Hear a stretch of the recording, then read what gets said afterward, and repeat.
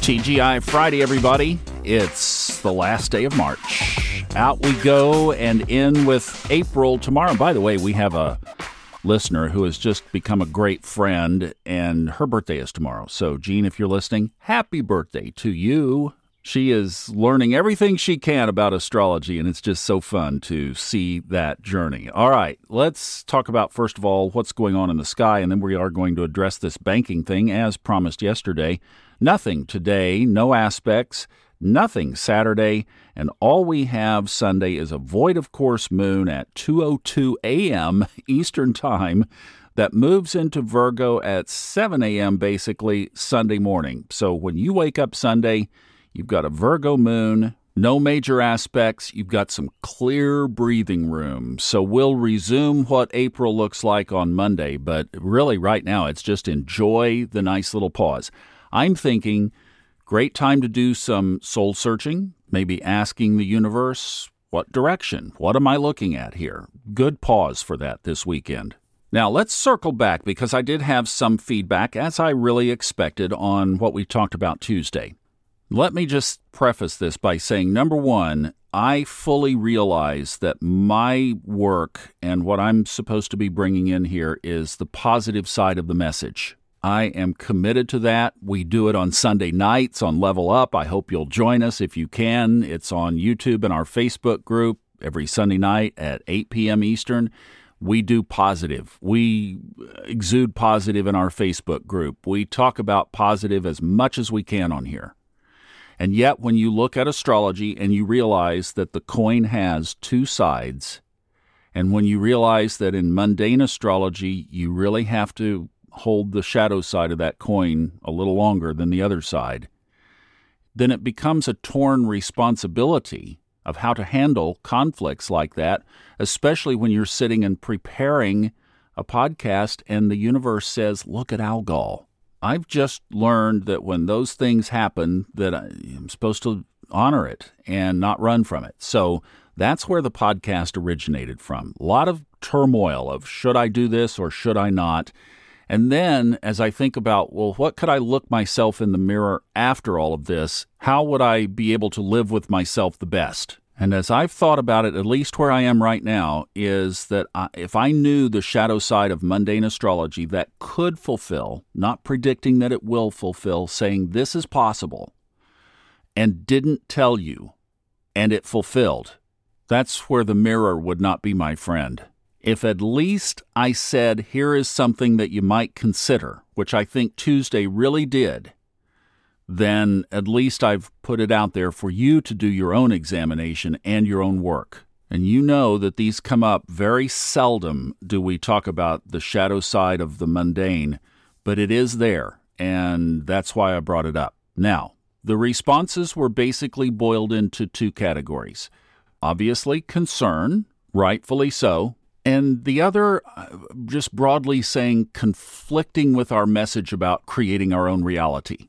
How can we worry about something going on in our world if we are reality creators? Isn't that a conflict? Okay, both great points. Let's pick them apart. Number one, the concern.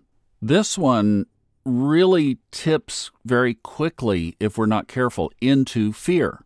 Because we hear these things and we go to fear, right? Our world is changing. Something is quote-unquote wrong. Should I worry? Am I going to be okay? And that can tip into fear very quickly. Let me give you a Fred Dodson technique. This is one of his primary tip-top exercises. You neutralize anything by looking at both sides of it to the point where neither side of it either excites you or concerns you. So let's take the banking thing as an example. The banks are going to collapse. I'm not going to be able to access my money. You put that out there. How does that feel? If that feels anxious, then you flip it to the other side. The banks are going to be fine. This is all just a media assault to stir us up again, and I'm not buying into it. How does that feel? Then you go back. One day I'll be going to the bank and I can't get my money. There'll be a certificate coming out of the ATM saying, we'll get back to you when we can. How does that feel? And you neutralize it. You get it to the point where it's neutral. It doesn't have any sting. It's just like, okay, well, then that's possible. And then you go back to the other side and you say, the banks are going to be fine. And you get to the point where you say, I hope that's the case. And you're basically in the middle of neutrality between the two. And that's what I was trying to convey on Tuesday is if you say the banks are going to fail, I'm not going to be able to get a hold of my money, and you would feel better having a little bit at home, figure out how to do that safely. You've got to think of theft and fire. But if that makes you feel better saying that, then there's your answer. You're looking for the neutrality so that you come back and you say, now I have a little bit at home. I'm okay for a month or two, and the rest is in the bank, and I've shored up with the bank, and everything is fine. How does that feel? That's a neutral feeling across the board. Perfect. Am I being alarmist? Am I overreacting? Well, here's one thing about it. If you bring some money home and nothing happens, you take it back. What did you lose? Now you have a safe you can keep valuables in. Great. Not a bad thing to have anyway. Okay, I hope that communicates that piece. Now let's talk about the other piece. What if we are reality creators? What if we can control our own destiny? What if we control our intentions? How does this even affect us? And one person had a great comment. Donna, I appreciate you mentioning this. She's listening or reading Levels of Energy, the book by Fred Dodson, that is all about energy levels and maintaining high energy states. And Fred said in that book that she implied that the government is really not out to get us. So then this came across as, is what's going on, more of a conspiratorial kind of message. And I thought that was a really good point. Now, let me tell you a couple of things. Fred wrote Levels of Energy in 2009, and it took a couple of years to write. So we're going back a good bit. He had on his Twitter a while back that he is rewriting it to come out later in the year. Fred spent about 5 or 6 years, 7 years in New Zealand and had to flee the country for his freedom. Maybe not everybody's freedom, but for his freedom, how he defined freedom. So I think he would have a different perspective on that. Well, I know he does have a different perspective. I've sat in my van and recorded 3 podcasts with him about it. And those conversations, by the way, are in the Subconscious Mind Mastery podcast. If you go back in the series to January of 2022, I was like, what year was it? It was last year in January 2022.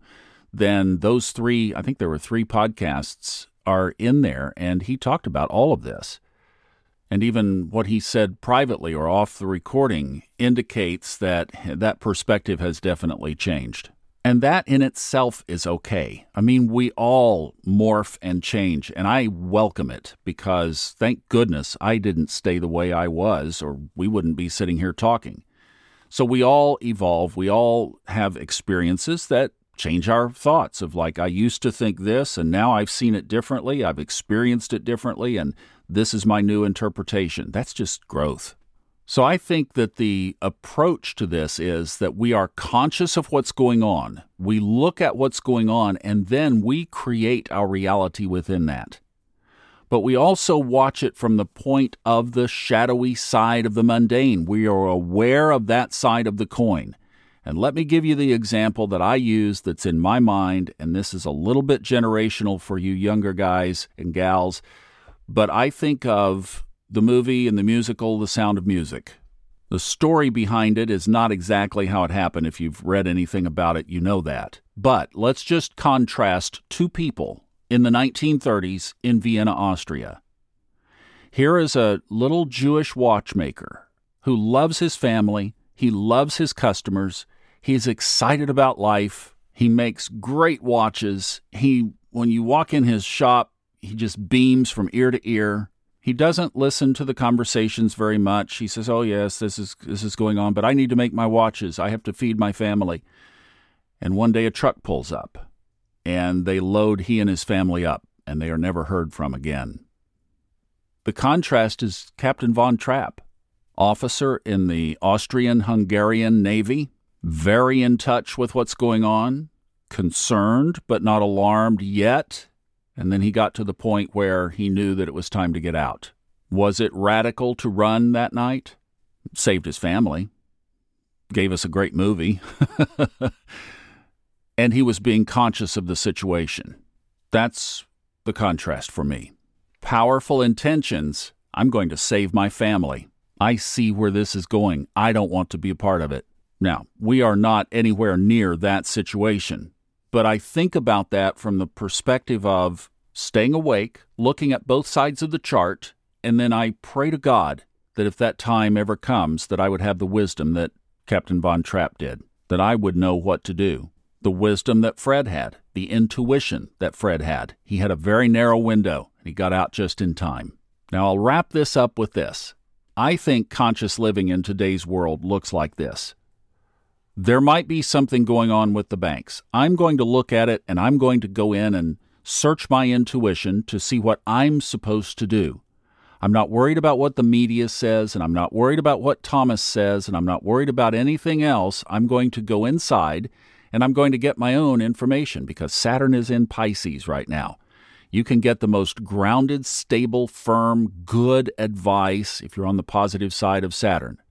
So you go get that, and then you look at the rest and you say, that's not for me. That's not the scope of my work. That's not what I need to be concerned about. I've checked with intuition. I'm solid. And then be open to re-examining that on an ongoing basis. I do that a lot on my walks. I will ask, has anything changed relative to ... No. Muscle test. Intuitive feeling.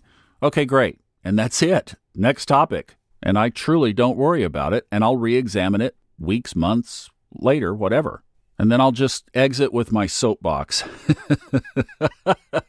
Today we have labeled everything. We've got a label for everyone and everything. And we slap that label on something and we say to the guy who cuts us off in traffic, you're an idiot. You know, that's the big one, right? You're an idiot. It's so common on social media.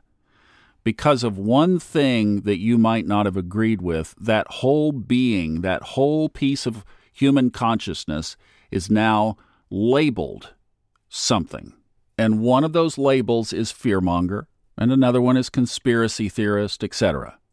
I'm not going to participate in a conversation that, looking at the shadow side of astrology, is labeled fearmongering or conspiratorial. It would be if this podcast had said, go out and buy gold and silver because that's all you're going to be able to use, and you need to put it under your bed, and you need to call this number of our sponsor in order to buy it from. But I promise you, you will not hear that here. You got my word on it. Oh, I wish we had more time. See, this is already really long, and we could go for another 12 minutes. All right, I hope you have a great day. Hope that helps. I hope that clears it up. And yes, we can do all of the above.